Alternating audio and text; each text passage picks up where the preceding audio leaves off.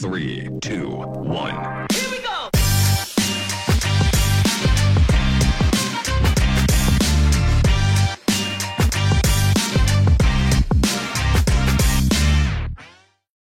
Hello and welcome back to another episode of the Texas Private School Podcast. As always, I am one-third of your hosting crew, Wes Tollison. I am joined, as I always am, by Walker Lott and Ryan Schroeder from College Station and Stillwater, Oklahoma, respectively. I apologize if I sound a little bit rough. I think I got sick from watching Texas A&M's pitiful output against Appalachian State on Saturday. Me and Walker had about a 30-minute discussion once we got on the Zoom about what went wrong. We will save y'all all of those details.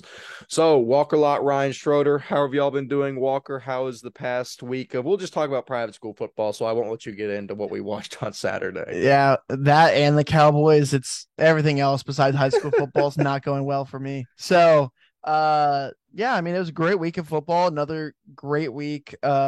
Very good games, a lot of really good ones that were kind of close here and there, and just overall, just another great week.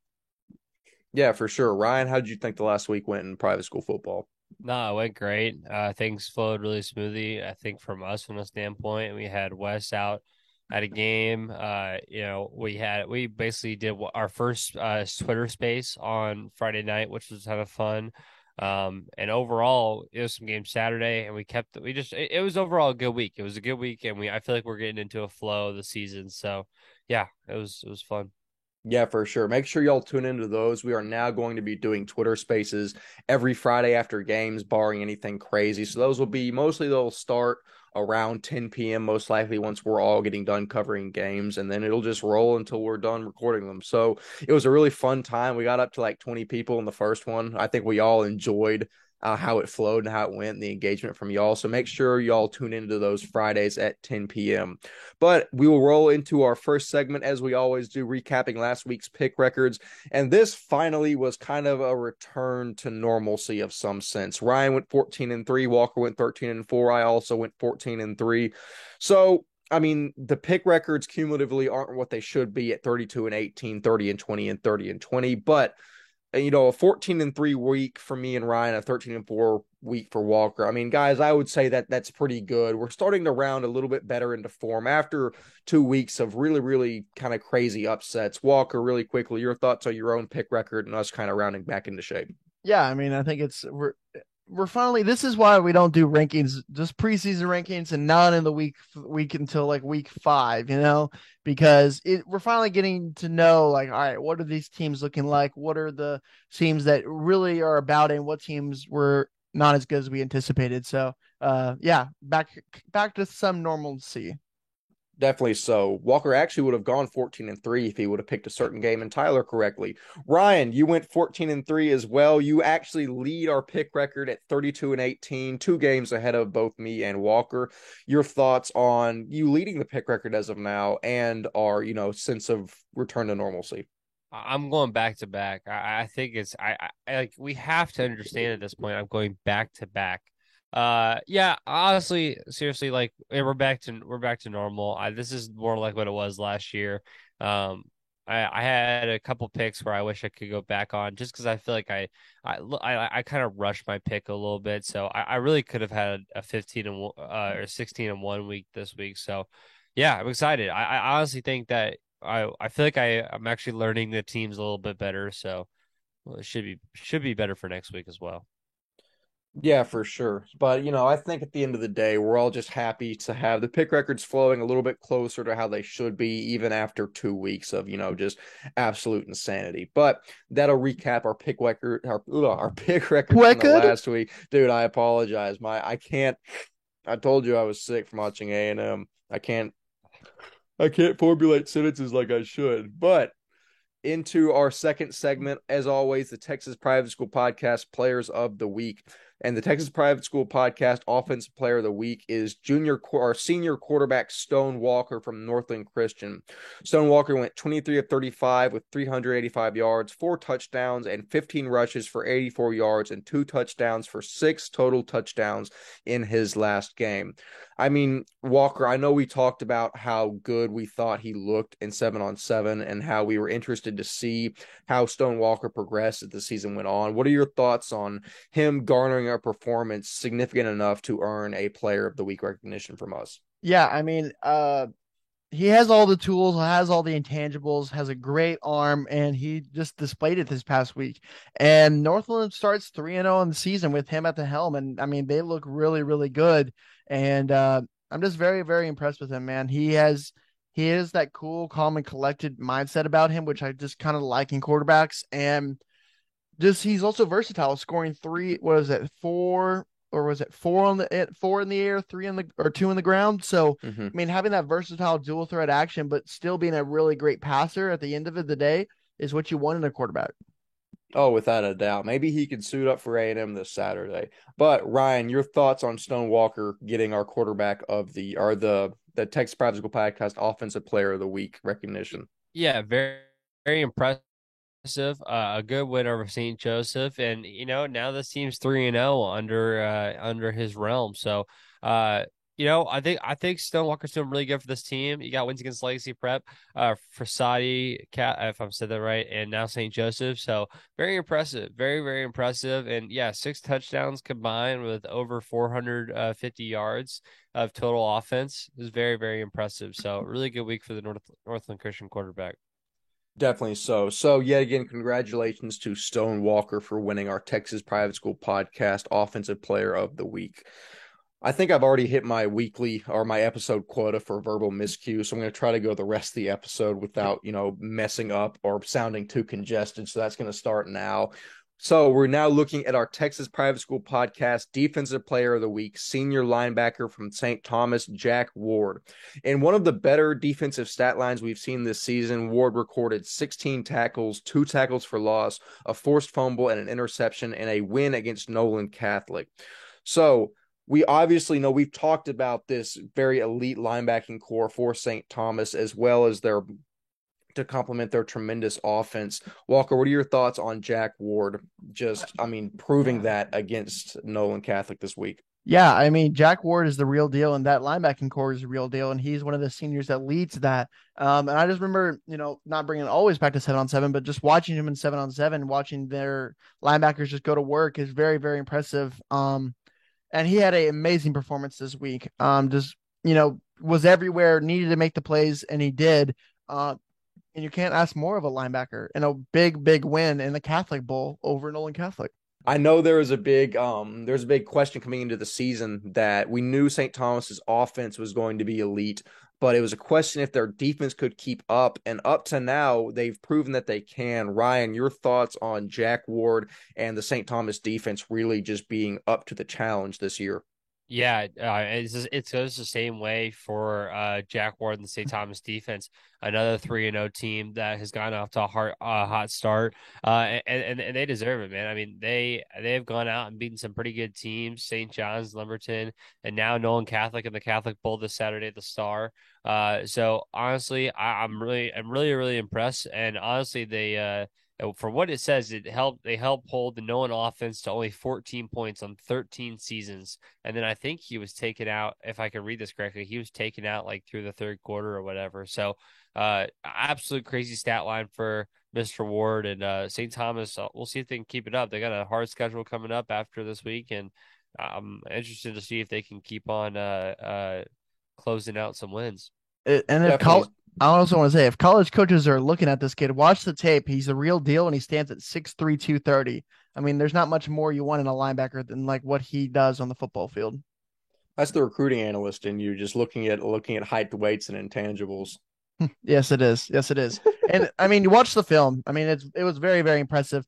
He reads the holes right, reads the gaps, and just strikes and attacks. And that's what you want in your linebacker. Definitely so. But yet again, congratulations to Jack Ward for winning our Texas Private School Podcast Defensive Player of the Week. And also, I just got to say, I think the Catholic Bowl is one of the greatest just names in all of sports. For some reason, it's just so simple but to the point, and I love it so much. It's hard for me to even get across in words. But also, we needed to mention. He didn't win either of our players of the weeks, but he was very, very close. Junior Kevin Daughter from Lake Country Christian. He went 8 for 18 with 85 yards and a touchdown. passing, right, Ryan? Yeah, that's passing. Yeah, Yep. that's passing. Well, I guess that's the only stat that you have 8 for 18 in. But 49 yards rushing with a touchdown, a kickoff return for a touchdown, a blocked extra point return, 109 yards for a 2 point conversion, as well as 6 tackles, 2 picks, and a forced fumble. Ryan, I mean, you found Doddard's stat line. I mean, what are your thoughts on just this absolute alphabet soup of a stat line? So I obviously I've known Kevin and his brother and his older brother JD when he used to play at Lake Country. I've been following Kevin, especially his basketball career as well. Like, let it be known, this Doddard family has been probably the team that, or like the family that's been taking over Lake Country Christian. These past few years and stuff like that. I mean, three brothers all playing for the same school, and now more than ever they're taking over. Dougie, I think is his other brother's name that's still playing the same age as him. They're absolutely nuts. And you could have told me that this stat line was split into three different people, and I probably wouldn't have believed you. Like, this is a stat line that if all done by one person, I kind of thought to myself, like, all right, well, you're kind of lying to me, but yeah, this came straight. If I'm not mistaken, this came straight from like the what's called the assistant athletic director from Lake Country. So I was like, all right, like, that's right, I guess. So crazy stat line. I mean, are we kidding? He scored on the 2 times on the special team side, 2 times on offense. Like, just very, very just overall play by Kevin Doddard. Walker, your quick thoughts on Kevin Doddard's performance? I mean, he was the guy that was going to be like when Hayden White's left Lake Country, and they were like, who can you rely on? I mean, the Doddard family was one of those guys, like him and Dougie are going to be guys that you're going to have to look forward to this next year. And Kevin, is now, doing the quarterback position, took over for Hollingsworth over there, and he's been nonstop, just impressive. And I mean, they took it after White's left, I believe they took a down year a little bit, but I mean, they look sharp going into this year, I believe. Dude, Lake Country is 3-0 this year, man. With That's wins over Thrall, John Paul, and McKinney Christian to start the year. So 3 good wins for them, and they look like they're going to have a great challenge. They have, I think, the bye week this week, but then they have Northland Christian with Stone Walker next week Friday. So Yeah. Great start of the week in the Doddards. That's Yeah, gonna be it's good. interesting. Is Stone Walker versus Kevin Doddard if he's playing the defensive side of that? I'm interested to see how that goes down in a couple weeks for sure, especially since both those guys we already mentioned in the podcast today. No, I am too. I think that'll be a fantastic matchup to see how both of those very fantastic athletes do against each other. But now we're going to transition into talking about our last week's matchups, looking at our Texas Private School Media football scoreboard that Ryan does an excellent job with every week. And guys, I'm actually going to turn this over to you and let y'all talk about it for a few minutes. I'm actually going to, well, you'll see what I've done when I come back. Just give me a few seconds. Y'all go ahead. All right, let's go through the games then, Ryan. I have. Oh, okay. This can't be good. He's gone black. All right. This can't be good. No. Let's go. I'm just going to go down the line. TWCA over SP St. Pius. I mean, I picked the episode we did with kind of who we bet on to do good this year. I had St. Pius. That's just not good this year. TWCA looks really, really good. Argyle Liberty beating TCS Lubbock was kind of maybe expected, but TCS Lubbock scoring 25 and keeping it in a 10-point game is very, very impressive. Yeah, I agree. I very much agree. I think with Argyle Liberty, we did think they were going to win that game, but I'm satisfied with that for TCS Lubbock. That's a good game. That's a very, very good game against a Liberty team that has proven themselves so far. Maybe like we always say, like Dallas Christian is the team to beat, right, in D3, but with Grace Prep kind of doing good and TCS Lubbock looking better, I mean, it's not like it's going to be a home run easy for them for DC with all these teams looking strong.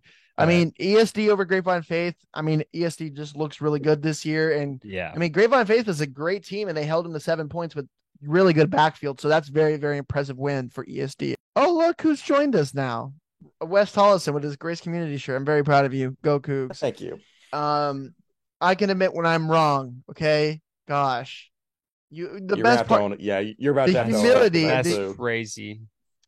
I have made a terrible lapse of judgment, and I apologize. Go Cougs. Guard, And you and that's disappointed it. me. And that's a deep drive by Castellanos. I'm just gonna, I'm just joking. Um, Follow no context TXPS. I've heard those guys yes, do a good job over there. they really do. Going to the next game, St. John's over Fort Bend Christian. What? Yeah. Yeah. I mean, I remember we talked about this on the space. Yeah. We'll talk about more. We'll talk more about some, micro level stuff that might need to be adjusted, but there's just not a lot from that makes sense. Like, do we know like how it happened? Like, do we know anything like that yet?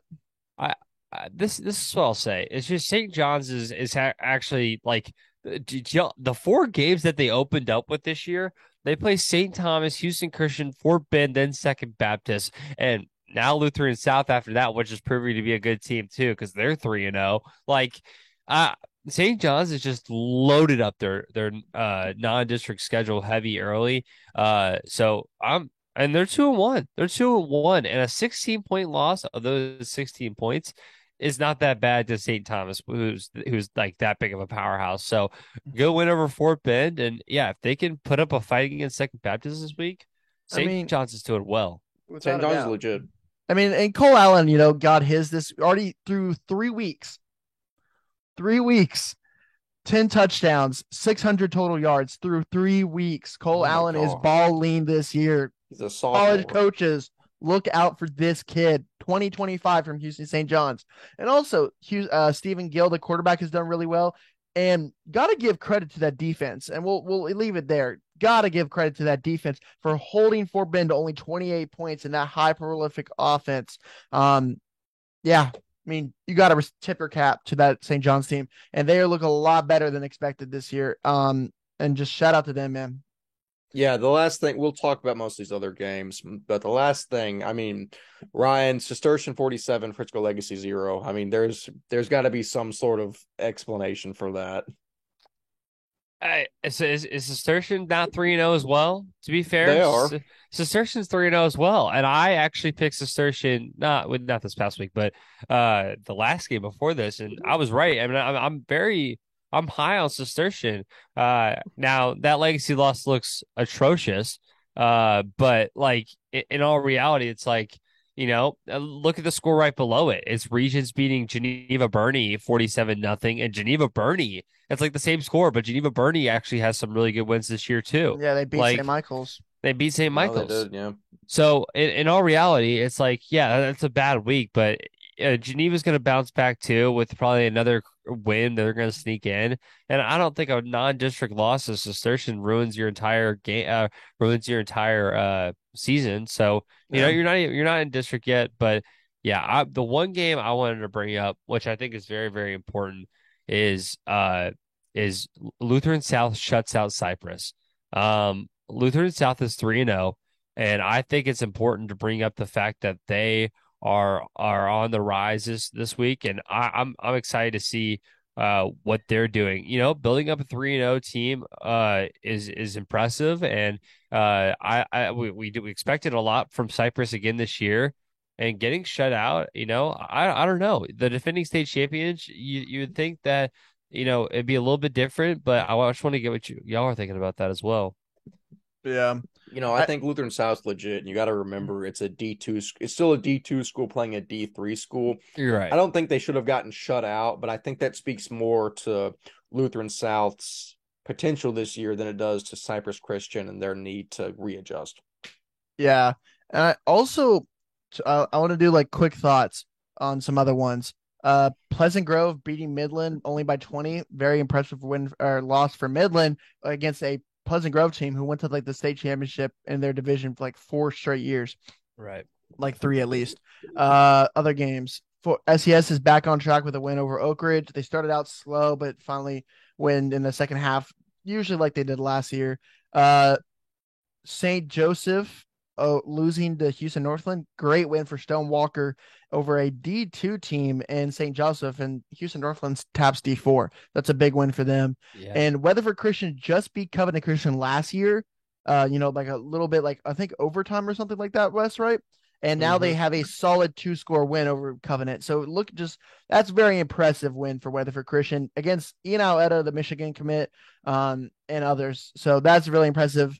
And the last game I want to talk about, Prestonwood over Little Elm, another 6A school losing to Prestonwood. So Prestonwood didn't even beat who they lose to first week. I forget who it was, but Liberty, right? Yeah. And so I think it shows like, hey, one or two things. Prestonwood is back to being who they kind of are, we thought they were going to be, or a lot of private school teams can compete with a lot of good 6A schools like at Little Elm. Right. I mean, Little Elm is not like a top 10 team in 6A or anything like that, but they're still a 6A public school. So it's very, very impressive. So I think that's all the games I really wanted to talk about this week. I have one more. Go for it. John Cooper St. Mark's. So I just want to talk John Cooper. John Cooper, another really great win, 50-14 over St. Mark's. Absolutely great win. SBC battle. And Vaughn McKeever had a great night. That night he went 410 total yards with 5 touchdowns combined. Touchdowns combined. It's a great night. Was definitely what's called somebody that was competing for our player of the week this week. So I just want to give a shout out to Vaughn McKeever and that John Cooper School team in our Twitter space. Join those on Friday nights. We were talking a lot about that game because we had a lot of people from John Cooper in there. We had John Cooper schools. Is that their athletic director? John Yes, Boy, yeah. athletic director. We had him on in there. So yeah, join our Twitter spaces. It was a ton of fun, and I think we bring people on to speak as well. So a little shout out to that. Yeah, for sure. But following that, we will now transition into talking about our last week's matchups that we covered in depth. There are 5 of those, starting with the best one, in my opinion, Brook Hill versus Grace Community.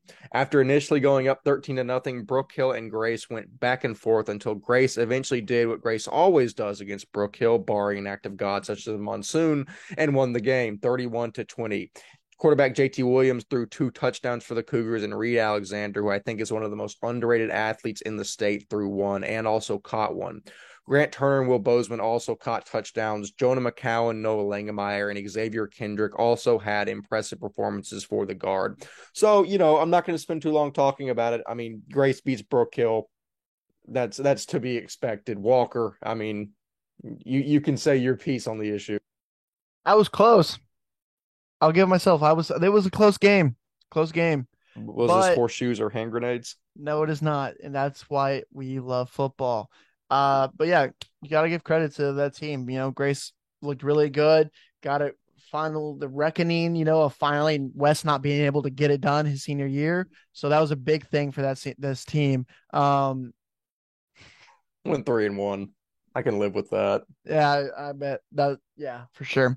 But I want to say, hey, Jonah McCown, did you know what family he's from? You remember the McCowans, the NFL McCowans? Yeah, so that's a really good NFL blood in that team. He's coaching there at Brook Hill. Yeah, so that's pretty cool. I didn't know about that before I looked into them this past week. So shout out to Jonah McCown for trying a good game. But hey, Reed Alexander, I will agree with you, Wes. I think he's a dog, man. That team looks really, really impressive with a lot of those guys. Nick Stewart, right, is another one of those guys. Yeah, Jamarion Johnson. Yeah, they look really good, and I will maybe agree with y'all that Taps D2 D2 could be one to watch. Yeah, no, yeah. I think there's a lot of teams in there that are underrated. And as much as I kid about Brook Hill, there's obviously no real hate there. I really like, you forget I went to Brook Hill for like 6 years. I really like Coach Ryle and the program they're developing there. And I think they're gonna be very competitive in Division III. So Ryan, your quick thoughts on Brook Hill versus Grace this past Friday. I mean, I don't have much to say. Y'all got it wrapped up. This was definitely y'all's battle this week, but what do you feel about being 3-0, Wes? Grace is 3-0 for the first time in I don't even know how long, right? I'll say what I've told my other friends. I'm excited. It's good. Coming off of the horrendous embarrassment that the last couple seasons have been. However, I mean, Wills Point and Winona are both dog water. I mean, they're trash programs. Brook Hill was a good win. Brook Hill was a hump that we needed to get over because we hadn't beat them in, I think, a couple years. But now we're going to see what we're made of coming up. I mean, once we get into district and we're playing tough teams like Faith, Dunn, and Frisco Legacy, if Legacy's up to par, then I think we're going to see what we're made of. But I think Grace is, for the first time in a while, trending the right direction, and I'm happy to see it. But that is all we will talk about regarding Brook Hill and Grace. Now we transition to Fort Worth Nolan versus Houston St. Thomas, which was a 45-28 victory for St. Thomas. And as expected, St. Thomas gets the W here behind 200 yards rushing from star running back Johan Cardenas and five touchdowns from Cardenas. Just crazy stats. 5. Dante Lewis also throws for 250 yards and two touchdowns. Matsuda, Antonio Hall, and DK Smitic had valiant efforts for the Vikings, but man, it is almost impossible to stop the St. Thomas offense that Rich McGuire has made into arguably the best machine in all of TAPS. So, Walker, St. Thomas gets the win over Nolan. I mean, Nolan's been trending in the right direction recently, but I think St. Thomas is just flat out the better team. We all expected that. Your thoughts on the Eagles getting the victory here? Yeah, I mean, I think Houston St. Thomas, like we've said since forever, that they look like the for sure team in the South this year, and they look really good, and they displayed it again today. And it finally took a while, Wes, right? Like Dante Lewis was being the guy for them for the past couple of weeks, just throwing the ball, but Johan Cardenas kind of said, "Hey, let me go to work," and he finally got that game, and this was the one. So very, very impressive win, especially for him. But yeah, I mean, it's not like Nolan played terrible. Cole threw up 222 yards. DK Smitic put up 128 yards rushing, and Antonio Hall had 109 yards receiving. So they had dudes that were popping off, but they just couldn't get over the hump. And guys like Zach what was the guy who just won? Yeah, guys like Jack Ward were very, very impressive for St. Thomas this week on the defensive side. One aspect that is interesting about the Nolan defense, they let Dante Lewis throw 3 picks. He had 3 picks this game. So I'm not saying picks are everything, but having 3 picks for that St. Thomas offense is kind of impressive for that Nolan defense. And should help them going down the line in playoff time. Yeah, I definitely agree. I just think it's so hard to stop an offense that has Lewis, Cardenas, Schaefer, and Edgecombe all playing on it. There's just crazy. There's just so many different directions you can go. And Larry Benton had finally kind of came out this week and had 65 receiving yards. Think about that. Multiple, like, what is it? One, two, three, four, 5, 6 guys had more than 2 catches on that team. So they had weapons everywhere. And 2 guys over 60 yards receiving, with Johan Cardenas being one of them. Johan Cardenas is a dog, bro.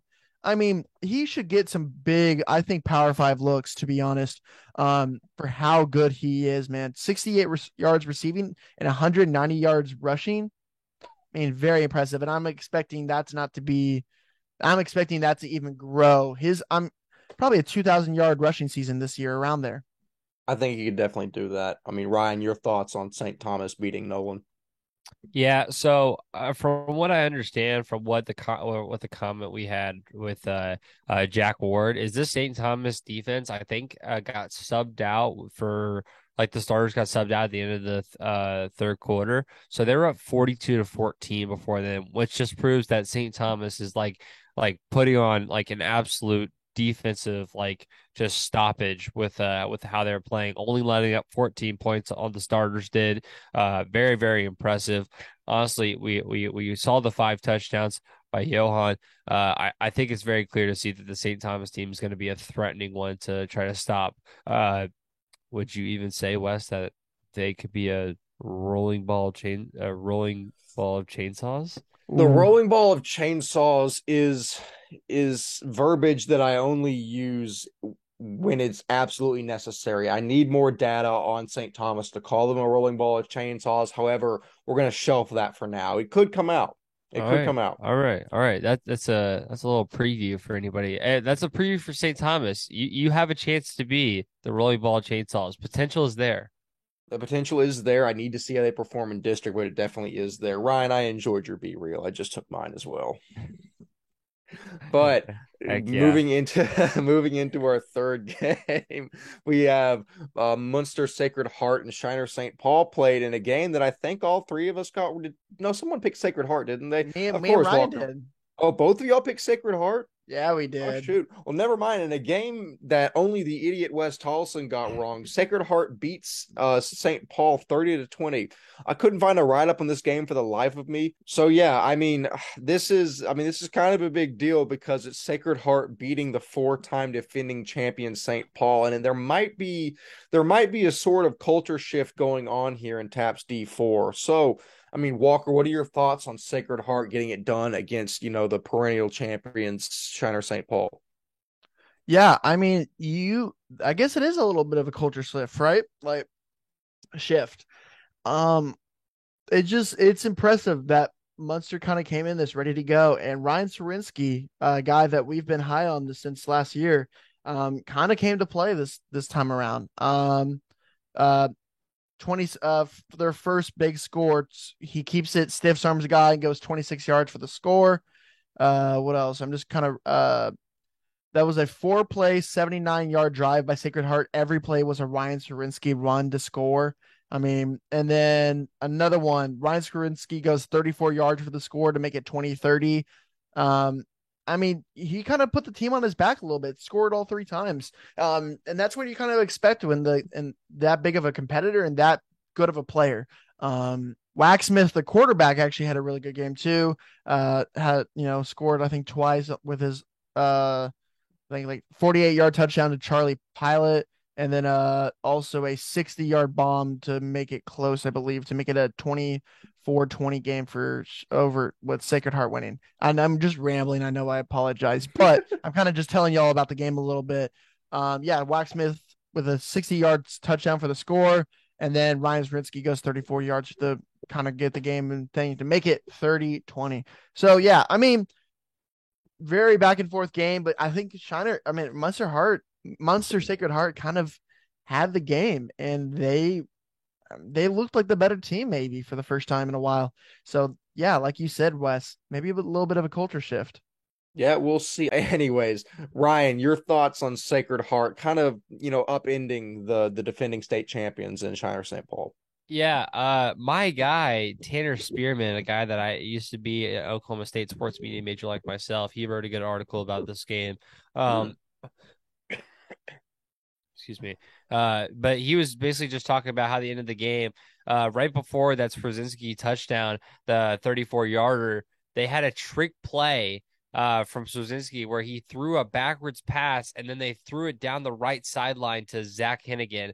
And I think what you have to believe is like you're up 24-20. You want to play it safe. You just want to rush the ball, take the time off the clock. And obviously Shilden was talking about how, they've been running that play for a while. So it's a very gutsy call when you want to run the clock out and you're up by 4 points and you know that a field goal doesn't get them to tie y'all. But I like the gutsy call. I like wanting to play to put you up 2 scores. And overall, it was a good win for Sacred Heart.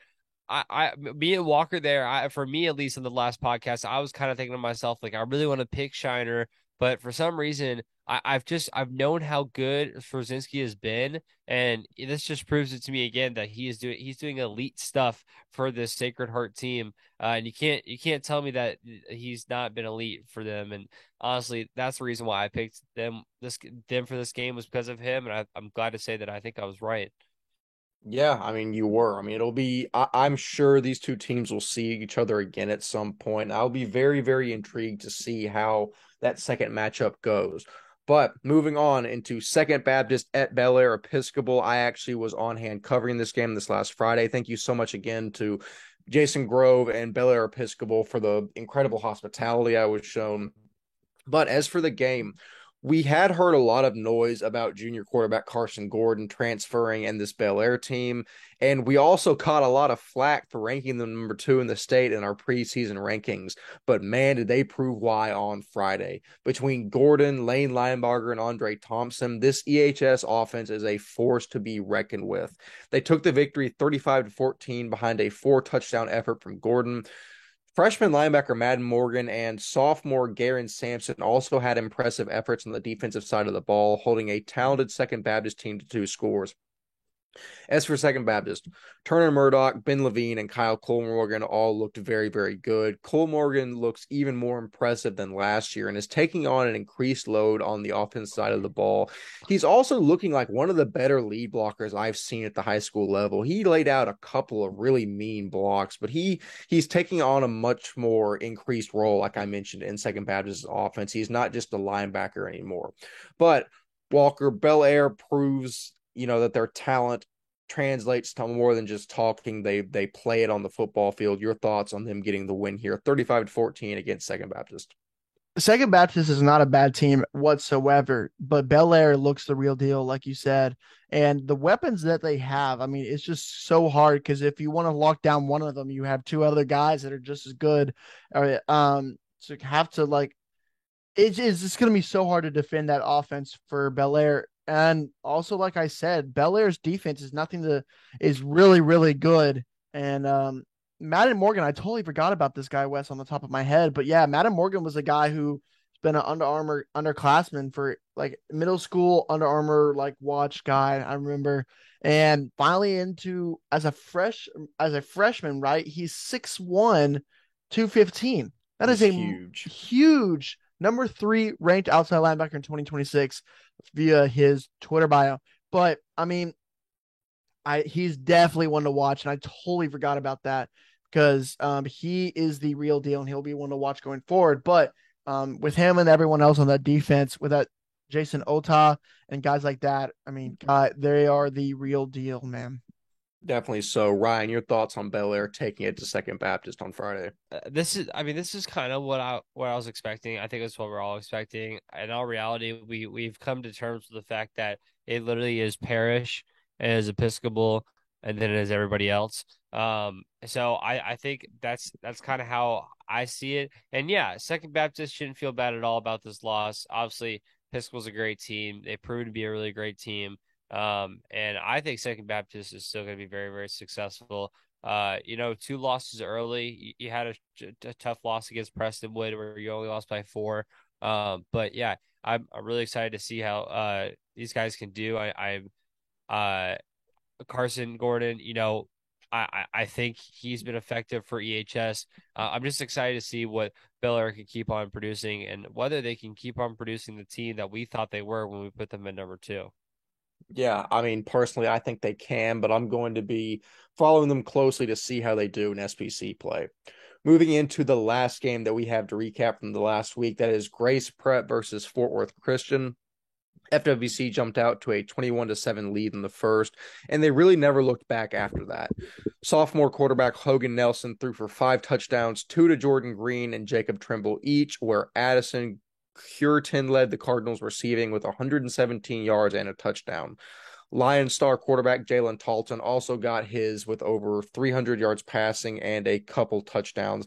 But this Fort Worth Christian team was just too much for Grace Prep this week. I mean, Walker, we talked about that we had questions about Fort Worth Christian moving into the season. We know the talent is always there. We're just never sure how they're going to gel as a team. I mean, they're looking solid up to this point. What are your thoughts on them getting a win over a good Grace Prep team? Yeah, I mean, they've had, Dublin was an easy kind of win to start out the year, but Bishop Dunn and Grace Prep, that's 2 really good, one D2 team and one D3 team that are really, really good. And they're showing why that offense is just so good. And Hogan Nelson, we've talked about him since last year. Just the 25 quarterback is the real deal. And having weapons of Trimble and Jordan is just so easy to go and just dominate with. And I mean, I hate saying it, but does Fort Worth Christian look better than SES right now? I mean, they beat Grace Prep and SES didn't. So we talked about SES being that number 2 team in that division or district. I mean, I think that district is up the grabs anymore. But we talked about like how it could be any of those guys. But I mean, not as good as what we expected it to be. Like it's that district is wide open. Definitely so. I mean, there's a lot of questions now following these past couple of weeks. But Ryan, what are your thoughts on Fort Worth Christian getting a win here over Grace Prep? I think we can very much see that Jalen Talton still had a great game. 364 yards and 2 touchdowns, going 22 for 37. It's still an amazing game for Mr. Talton. But it's very clear to see that he's got one receiver that he likes to put a lot where he kind of is his favorite target. It's Rain Broadway, the junior. He had 146 yards receiving, 2 touchdowns, a night for Mr. Broadway. And I think Grace Prep is just a very pass heavy offense this year with Talton. And I understand why. If you have Talton at quarterback, why wouldn't you throw the ball, right?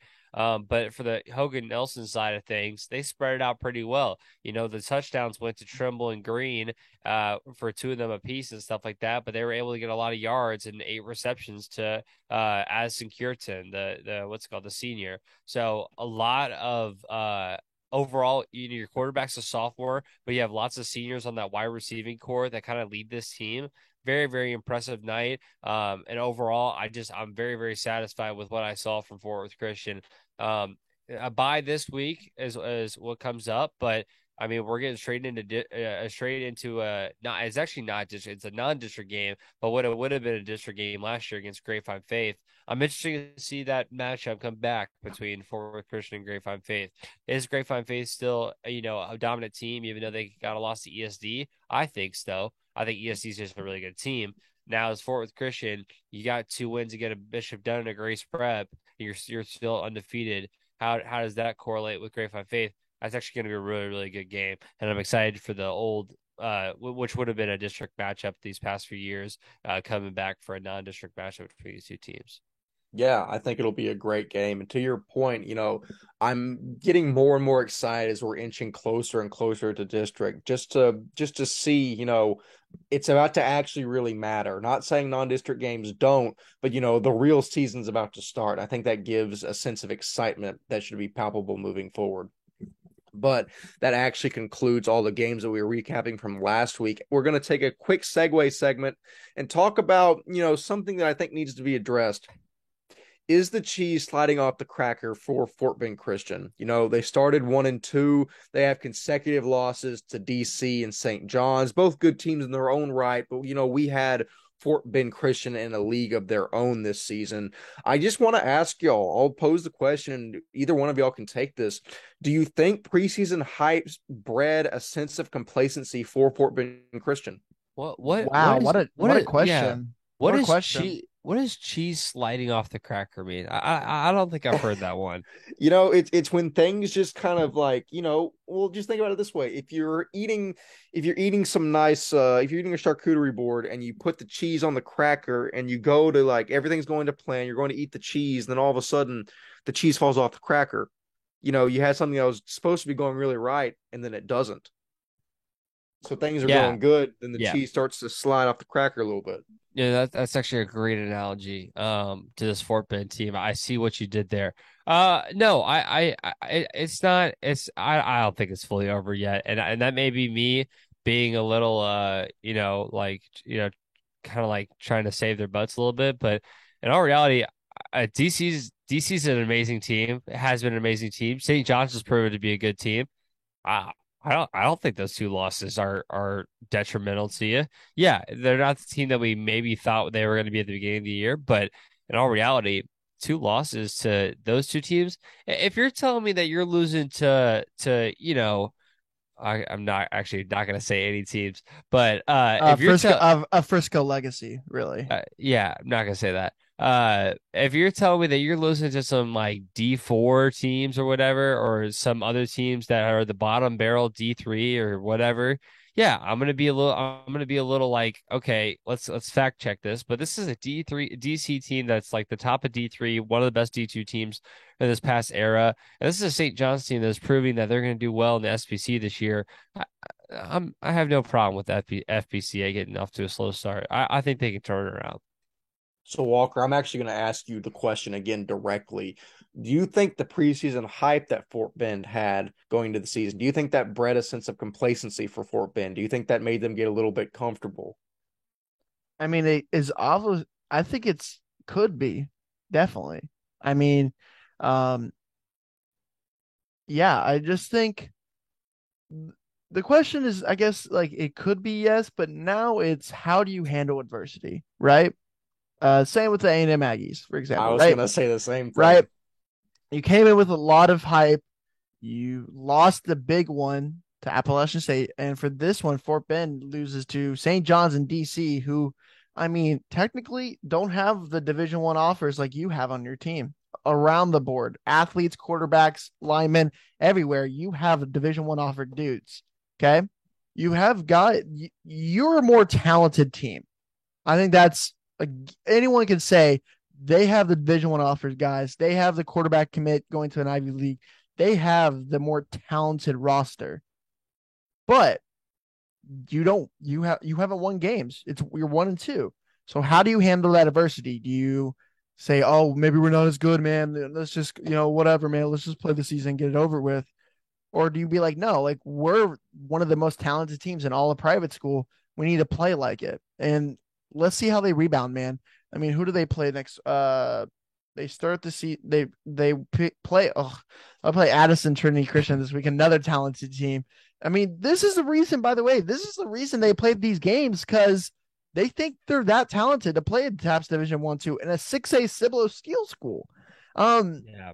I mean, they have the guys to compete.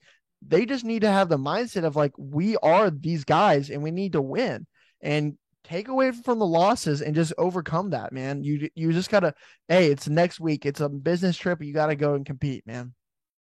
Yeah, I think it boils down to the fact that they've gotten punched in the mouth, and it just depends on how they're going to respond. There's two paths. You can shy away from it, tuck your tail between your legs, and just kind of finish the season, or you can come out twice as aggressive as you come out before and win games. I mean, I think it's very simple, and I think Fort Bend has the ability to get that done. It's just going to depend on will they moving forward, Ryan. Yeah. Like do you see like it's TCA Addison, Cibolo Steel, Houston Lutheran South, Houston Second Baptist, then the Wilderness Christian. You have a chance to redeem yourself, right? You definitely have a chance to redeem yourself. All these teams, Cibolo Steel is, UIL, but all these teams are doing really, really well in private school right now. You have a chance to redeem yourself, in my opinion. Yeah, we'll see. I mean, I think we'll actually detail that TCA Fort Bend game here in a few minutes. But yeah, I mean, I think it's a fantastic storyline moving forward, and it's one we will be following for sure. But that provides a nice transition into our games of the week 5, as always, with commentary, starting with Cistercian versus Trinity Valley. Cistercian comes into the contest 3-0. Trinity Valley is 1-2. The line is Cistercian minus 16.5. SBC 3A will kick off district play this week as Cistercian will travel to Fort Worth to take on Trinity Valley. The Hawks have looked impressive thus far, garnering wins against JP2, St. Mark's, and most recently, a 47-0 shellacking of Frisco Legacy. Sorry, Ryan. The powerful Hawk offense, averaging 46 points a game, is led by quarterback Dan O'Toole, wide receiver Michael Peterman, and the defense has been solid behind contributions from linebacker Noso Unini and safety JP Rapolo. Those are two very hard names to say back to back. On the other side, Trinity Valley has losses to bigger schools, Southwest Christian and Bishop Dunn, but they beat the brakes off of TAPS D3 Power Pantego.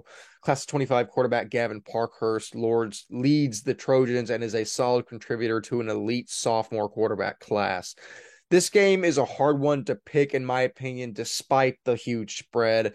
However, I'm going to have to go with Cistercian here. I really like Coach Burke and the way that team is put together. I think they're a very good team, and I think they have the ability to beat Trinity Valley this week and give me Cistercian to win. Walker, are you going to side with the Fort Worth side? I think I am. I'm gonna pick the upset in this game with Fort Worth Trinity Valley, and I mean I really like Gavin Parkhurst, man. The 2025 quarterback is the real deal, and he just has had really good successful seasons the past 2 years, and he's having another good one this year. So I really like him. Carter Lee, the 24 athlete, guys like that. I just Peppa Reagan, Hudson Jameson. I really like this team, man. And I mean, if you look at their schedule, right, they hung 21 on SES, 53 on Pantico, and scored 35 on Bishop Dunn, which is really, really impressive. So, I mean, I'm just going to go with the Fort Worth school in this one, even though they're my rivals. But, like, I mean, you got to give credit where there's credit due. And I think TVS could upset one, especially when they're at home. Very interesting. Ryan, your thoughts on the game? Yeah, if my brother didn't just go to Legacy this past week and tell me how good Dan O'Toole looked, I would be more leaning towards, maybe seeing Trinity Valley in this game. But my brother told me Dan O'Toole is like the main guy, and like him and Michael Peterman like play super, super well together. So it's really, really hard for me to shine away from that. He said that like it just flows really well for that offense, and I think Legacy. So if I have to put this like up together, like I think Legacy could give Trinity Valley a run for their money. So with that logic, if Cistercian just beat the brakes off of Trinity Valley, I think I'd have to go Cistercian here. So I think Cistercian wins it. 16.5 is a lot of freaking points, but yeah, I think the Cistercian wins it here. And I think that's a good win for Cistercian. I want to see how they keep doing, and Cistercian really could go 4-0, which will be interesting. Shoot, guys, I just remembered we can't do the spreads anymore because some people find them offensive. So we're gonna have to take spreads out of all of our content. No, the spreads aren't going anywhere. We love the spreads. If you think this indicates gambling on high school football, you need to get your cranium checked. We use them as measuring sticks basically to see what computer projections predict that the games are going to be. But yeah, to your point, I also like how you've used Legacy now as just kind of a measuring stick to see where teams are. I think that's fantastic. I love just picking out teams like that throughout the year and just like using them as a big measuring stick to see, okay, well, if you beat him by this much, but they lost to you by this much, but then you lost to them on this day by this much, then you're going to win. Yeah, see, I try to do that for the whole like Grace Prep, Southwest Christian Oak Ridge thing, and then none of that made sense. That'll break your brain. But moving on, I said about 3 minutes ago that we would get to it, and here we are, Fort Bend Christian at Trinity Christian Addison. Fort Bend Christian is 1-2. TCA is 0-3. The line is Fort Bend -1.5. And I think this one actually should be a really good game despite the subpar records from both sides. Both teams are in similar spots. The talent is certainly there, but they have both had rocky starts to the season due to the quality of their previous opponents. However, something has to give here. I mean, some team has to win. Will Fort Bend's offense kick into gear behind Dever, Warren, Gardoni, Domino, and Sellers, or will Mills, Shaw, Snyder, and Johnston get rolling for TCA? Call me what you want. A lot of people say a lot of different things, but I haven't abandoned the Eagles quite yet. The talent's still there, and I trust that behind Coach Black, they will get it figured out. For the sake of my pick record, I hope they do. Give me Fort Bend Christian in a close one. I'm very curious to see what both of you say for this game. Walker, your thoughts? I'm going to go against you. I'm going to go TCA Addison in this one. I think Coach Hayes will get them ready to go. Aiden Mills looks the part, and I really like Luke Johnson. Like I said, Luke Dorey on the other side looks pretty good. Chance Snyder is the real deal. I think that team is really good. And but I mean, I think Fort Bend is going to come to play, and they're going to be ready to go, and they're going to compete really, really well with this. I think this is going to be a really high. I think this is going to be like a high scoring, just shootout, and I really am excited to see this game. And I think, Wes, one thing we have to mention is they lost the Fort Worth All Saints, right? They lost them by 3. And we've said since the summer that it might be an All Saints Fort Bend matchup in the D2 state championship. So if they blow out TCA Addison, they look like the favorites maybe in the South. But if they lose badly or something like that to TCA Addison, this is the first game that kind of is like, all right, how do we compare teams in North and South, People forget that the farther we get into the season, the easier picking games becomes because there's a lot more common opponents. It's very hard to do right now. And I think this Fort Bend TCA Addison game kind of accentuates that more than anything else. But Ryan, yet again, we are on both sides of the argument. Who are you going to side with? So I was paying attention really closely to this ESD Grapevine Faith this past weekend, and I really saw a lot out of the ESD defense that I know is very, very strong. And TCA Addison put 43 up on ESD's defense, which I think is very impressive. Now, they didn't score against Gunner, which I don't really care about. That game, honestly, is just a game to toughen up them in all reality in my eyes. And Gunter went to the state championship Yeah, last year in 3A like or like 4A. that's 3A. that's just like toughening up your players type of thing, in my opinion. But with All Saints, only putting up 10 against them. So in all reality, it would say that you don't want to pick an 0-3 team, right? Like you don't want to, but my golly, this might be the best 0-3, 1-2 matchup I think I've ever seen in my entire life. Both these teams are so super talented. But yeah, I've said a lot about TC Addison, but I'm gonna go with TC Addison. I think they win it here just based on the reality that like they're a strong team. I know they have it there. And Fort Bend is very, very effective. And obviously that TC game was so close. Like that game literally could have gone to them no matter what. The St. John's game was close, but I'm really impressed with 43 points against ESD's defense for some reason. I think that's very impressive. So, and I'm high on ESD. I'm high on All Saints as well. And so close games with both of those kind of puts me in a position to pick TC Addison here.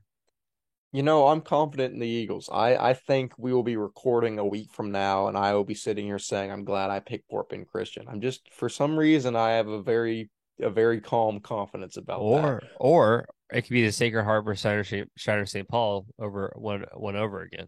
It could be, but I don't know if I was that confident about that. I knew a lot less. True. But moving forward, we are now going to preview Argyle Liberty at Grapevine Faith. Argyle Liberty is 2-1. Grapevine Faith is also 2-1. Liberty is a 9.5-point favorite moving into the contest. Both teams are solid, and we have Faith projected to finish or to win Division II District 2. Jacob Vaughn and Brady Janasek have both proven to be an elite duo for Liberty, while Faith has John Raybuck, Chase Cross, and Clayton Sebecki making solid contributions for them. Both teams have a common opponent on the young season, which is ESD. Faith lost the Eagles 23-7, and Liberty lost 20-17. At the end of the day, I'm going to have to ride with Liberty here. I severely underrated how talented they would be moving into the season, and I think they get it done in this spot. Walker, your thoughts on Argyle Liberty at Grapevine Faith? At Tab 7-on-7, Argyle Liberty came up to me and was kind of like, yo, why are you showing us love? Why you don't think we're going to be like that this year? And I was like, well, I haven't seen a lot from last year. I want to see how y'all can do this year. And then they went out, remember, Wes, and 7-on-7, and they looked pretty dang good. They did. And, they talked the talk saying, hey, we're going to be like that this year. And then they've showed it. They beat Prestonwood to start out the year. Argyle Liberty only lost by 3 to ESD and then beat TCES Lubbock. So good 2 wins with a close loss. And Jacob Vaughn looks good, man. Brady Janusek was a guy I knew who was going to be on the rise. Quentin Brown was going to be really good. So I'm going to go Liberty in this one, man. But, Faith could keep it close. You never know. But Faith, the ESD beat Faith bad, and the Liberty held them close. So, therefore, I'm going to go with Liberty. Ryan? Yeah. My gosh, I'm high on Jacob Vaughn too, man. He's thrown 906 passing yards already this year. Like he's averaging crazy numbers. Basically hasn't thrown under 250 yards, 7 touchdowns, only 1 interception. The kid looks great. His number 1 wide receiver looks good too, Quentin Brown. And he's only a sophomore. This team is actually really, really young. Besides Jacob Brown at quarterback. I am just I think this team is good, and a win against TCS Lubbock, who is a very, very strong D3 team. You only lost to ESD by 3, like I just said. I'm high on ESD, and a really, really good week 1 win against Prestonwood. It's too much for me not to take Liberty in this game. Grapevine Faith, in all reality, they'll do well this year. But Liberty has proven too well. They've started too well for me to go against them. 1 second. You know what? Actually, 1 second. The last one of these didn't go to plan, so I don't know if I would do this. I will mortal lock Argyle Liberty in this one over Grapevine Faith. This is what I believe in the Liberty Christian Warriors. Shout out my guy, Coach Roby. I think Coach Wynn has this team in the right direction. I think they get it done here over Grapevine Faith.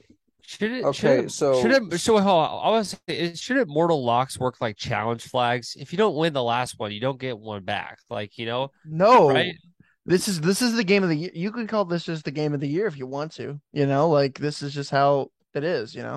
So now we have triple picked against Grapevine Faith, and Walker has mortal locked Argyle Liberty. So I now have no doubt in my mind Grapevine Faith is going to come out and win this game. We're going to get destroyed for it. We couldn't have amassed worse bad juju against us. There is no amount of knocking on wood or anything that could reverse the juju we have placed against ourselves. But we will see. Yeah, no, I'm now terrified for that game. Moving on, Prestonwood at Fort Worth All Saints. Prestonwood is 2-1. Fort Worth All Saints is also 2-1. Fort Worth All Saints is favored by 5.5 moving into the contest. In a matchup between two of the better programs in the state, Division I Prestonwood will travel to Division II Fort Worth All Saints to take on the Saints on Friday. McGuire Martin and the Lions offense seems to have gotten back on track, scoring 31 and 42 in their last two games, after only putting up 7 on Liberty Christian to open the season. All Saints also lost in an upset week 1 to Nolan and have since rattled off back-to-back wins against TCA and Holland Hall. I'm actually going to go against the spread here and take Prestonwood to win. I think the Lions have higher quality victories up to this point, and I really think they should be favored in this matchup. I think there's, something to be exploited there. Walker, what are your thoughts on Prestonwood going to Fort Worth All Saints this Friday? I really kind of like that pick of yours, of Prestonwood, but I'm going to go with Fort Worth All Saints in this one. I think that team is just so talented from top to bottom. And I really like this Fort Worth All Saints team. And I think they finally kind of had that shell shock of week 1 against Nolan and kind of rebounded from that, and a big win over TCA Addison. So I think they'll be okay. I think they're on the right track to get back to where we thought they were going to be this year. And I think Fort Worth All Saints gets the win over Prestonwood in this one. Interesting. Well, Ryan, you have another opportunity to split the tie. Yeah, and I'm going to take Prestonwood here. Honestly, I just think that, I am very high on All Saints, but it's been a little bit different this year from what I saw from McGuire Martin. McGuire Martin last year was the type of guy that, from what I saw, I thought he was kind of like a, more pass guy offense. And maybe that's just changed with the wide receivers he's had. But the last game against the game against Second Baptist, not Little Elm, the game against Second Baptist, he had 3 rushing touchdowns for 96 yards. Very, very good win against Little Elm. Little Elm's a 6A UIL team. You really can't tell me that that McGuire isn't becoming the guy that he's become a quarterback that's a leader. He's a senior this year. AJ Sibley has been really, really good. Last game against Little Elm, 269 yards on 38 rushes. Very much a rush team this year. McGuire still had 218 yards last game, but I think this has become very much a rush offense, and I think that will do well against Fort Worth All Saints. Yeah, no, I think that's good rationale. We will see come Friday how that turns out. Moving into our final game to preview for the week, that will be Cypress Christian versus Northland Christian. Cypress is 1-2. Northland is 3-0. Sorry, I got Nolan on the brain. Cypress is a 28.5 point favorite moving into the game. So in a match between D3 and D4 foes, Northland will travel to Cypress in an attempt to overthrow the reigning Division III champions. I think Northland has talent this year, and I was very impressed by quarterback Stone Walker whenever we watched them in 7-on-7. And I definitely think this game is going to be closer than the spread indicates. However, I think Cypress comes out on top in this one. Between Hogan and Landrum, I think that they just have the coaching and the talent to get this game done. Admittedly, the shutout against LSA makes me pretty nervous, but I still think they can come out and beat Northland on Friday. Walker, we're very high on Stone Walker. We just gave him the Offensive Player of the Week. How do you think that him and Northland stack up against the Cypress team? I think they're going to win this one. Stone Walker actually called me out last week against when I picked Victoria St. Joseph, and I literally told him I'll never go against Northland again now, and I'm not going to do that again. So he's the real deal, folks. And Cypress looked beatable in their loss to John Cooper last week, right? And then lost to Lutheran South. So I'm excited to see how this is going to go for Cypress Christian this week. But I mean, hey, Northville looks really, really good with Stone Walker at the helm, and I'm excited to see them go it. So hey, let's do it. Let's do it, Stone. Let's do it. Well, Ryan, for the final time this week, you're going to have to break the tie. Who are you siding with? Yeah, this line is atrocious, by the way. There's no way that Cypress wins by 29, and not a chance. So, Someone clip that. Yeah, you clip me right now. If y'all beat them by 29, I will exit this podcast. In all reality, I think that this game, Cypress has been on a downward track. And from what I saw in the Lutheran South game on the live stream, I just really was like not impressed with the Cypress team, which, come out and prove me wrong. But I got Northland here. I got Stone Walker. That's a super impressive. That's a great stat quarterback line. name. Great It's quarterback one of the name. best That's names. a great quarterback name. But that's an impressive stat line. So I have Stone Walker here. I have Northland. And honestly, if Cypress wins this game, that's impressive. But if they win this game by 29, you prove me wrong. You prove me wrong, but I don't think that's gonna happen. I got Northland here. I got Stone Walker, and I honestly think that I'm it's sad to see the downfall I think that Cypress has had, and I think Northland takes over. Firstly, I want to say Ryan picking against Coach Hogan is a wild move. I never thought I'd see the day. Secondly, they lost a lot in that senior class. Cody Andrews, the running back, Jackson Owen, the do it all, Griffin Fisk, the linebacker, many others that I'm just not on the top of my name I can remember. They lost a lot of weapons on that senior class. So, I mean, it's a rebuilding year for sure. And I mean, it's exciting to see what they can do from there, and see how they do the rest of the season. Maybe I'm just uneducated, which I probably am, but I see names like Landrum and stuff like that, and I immediately think that this team was still the same team, but it's not. I clearly don't know enough about Cypress, so I'll stick to the camera. I'll stick to recording Chris Hogan speeches instead of talking about Cypress Christian football. I mean, I'll give you credit, Ryan. I mean, that first week when they beat, who was it? The first week of the season. Yeah, hold on. I got you real quick. It is Brazos by 54. Oh, yeah. Right. When you saw that, shut them out. I was like, okay, maybe they're back to being how they thought. And maybe that was just a big win over a team that lost Levi Hancock and, Hayden Tillery and stuff like that just weren't as good as we thought they were going to be this year. And Cypress is just still on a rebuilding year. So, I mean, it's interesting to see. I mean, Maxwell Landrum will get his, but yeah, I mean, it's a very interesting to see how this team's going to do this year. Yeah, I think it will be, but I don't know. There's a lot up in the air. I think, regardless, I think the lesson that we learn is you don't put too much stock in anything that happens in non-district. So many things are changing. So many parts are still variable that will become fixed once we hit like the middle of our district slate. It's just now is a time that teams are still figuring out their identity and everything is still very fluid and moving around. But, we will see. I think it's going to lead the way for some electric district matchups. I'm incredibly excited to see how this non-conference slate kind of winds down. So I think it'll be very intriguing. In honor of me actually getting to go to the Joji concert this Friday, Walker, what do you think is the better album between his two studio releases, Ballads 1 or Nectar? For me, I think Ballads 1. I think hits more different for me, but I really like Nectar and I think it's really good. I can't believe he's going on tour before his album comes out. I know that is crazy. I think the exact same way. I think Ballads 1 holds much more nostalgia for me, but I think, yeah, dude, for a lot of reasons, because that was it was out right before our senior year, I think, It came out the night before I played Bishop Gorman, and it was senior year fall on that rain, just driving down the roads with Joji. Dude. It's different, man. It hits so hard. But I want to say, because Wes will be there, what's the concert? Saturday night. I will be at a private school game this week. Let's be crazy. Whoa.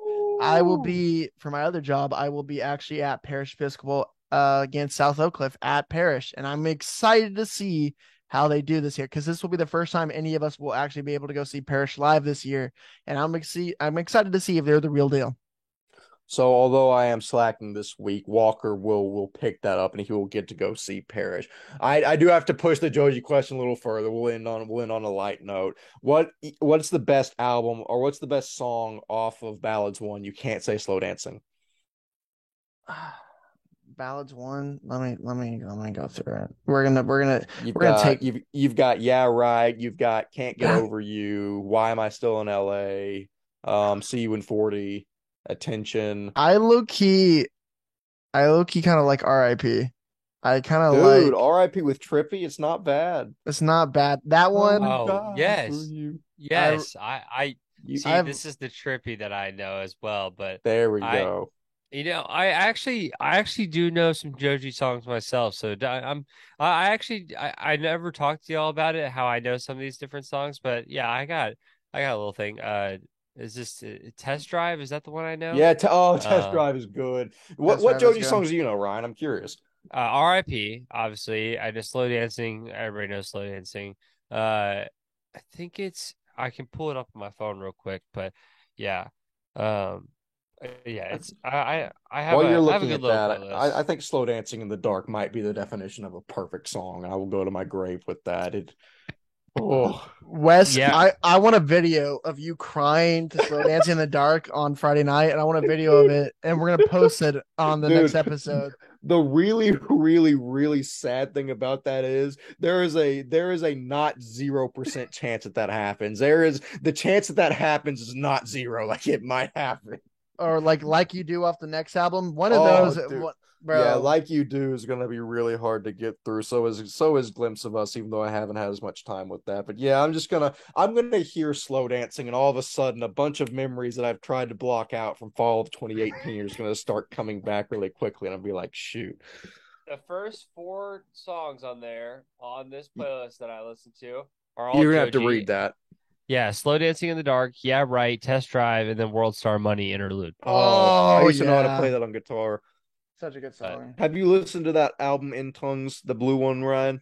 I have not. To be fair, I have just a couple of Joji songs here throughout that playlist, and so that's the ones I know the most. But yeah, one of my favorites has to be Test Drive. That's one of my favorite, and then obviously R.I.P. has Trippy on it, so I know that. Okay, Ryan. So I'm gonna give you some homework before we All record next. I want you at some point, I want you to listen all the way through Ballads 1, Nectar, and In Tongues. All three, both of his LPs and his EP.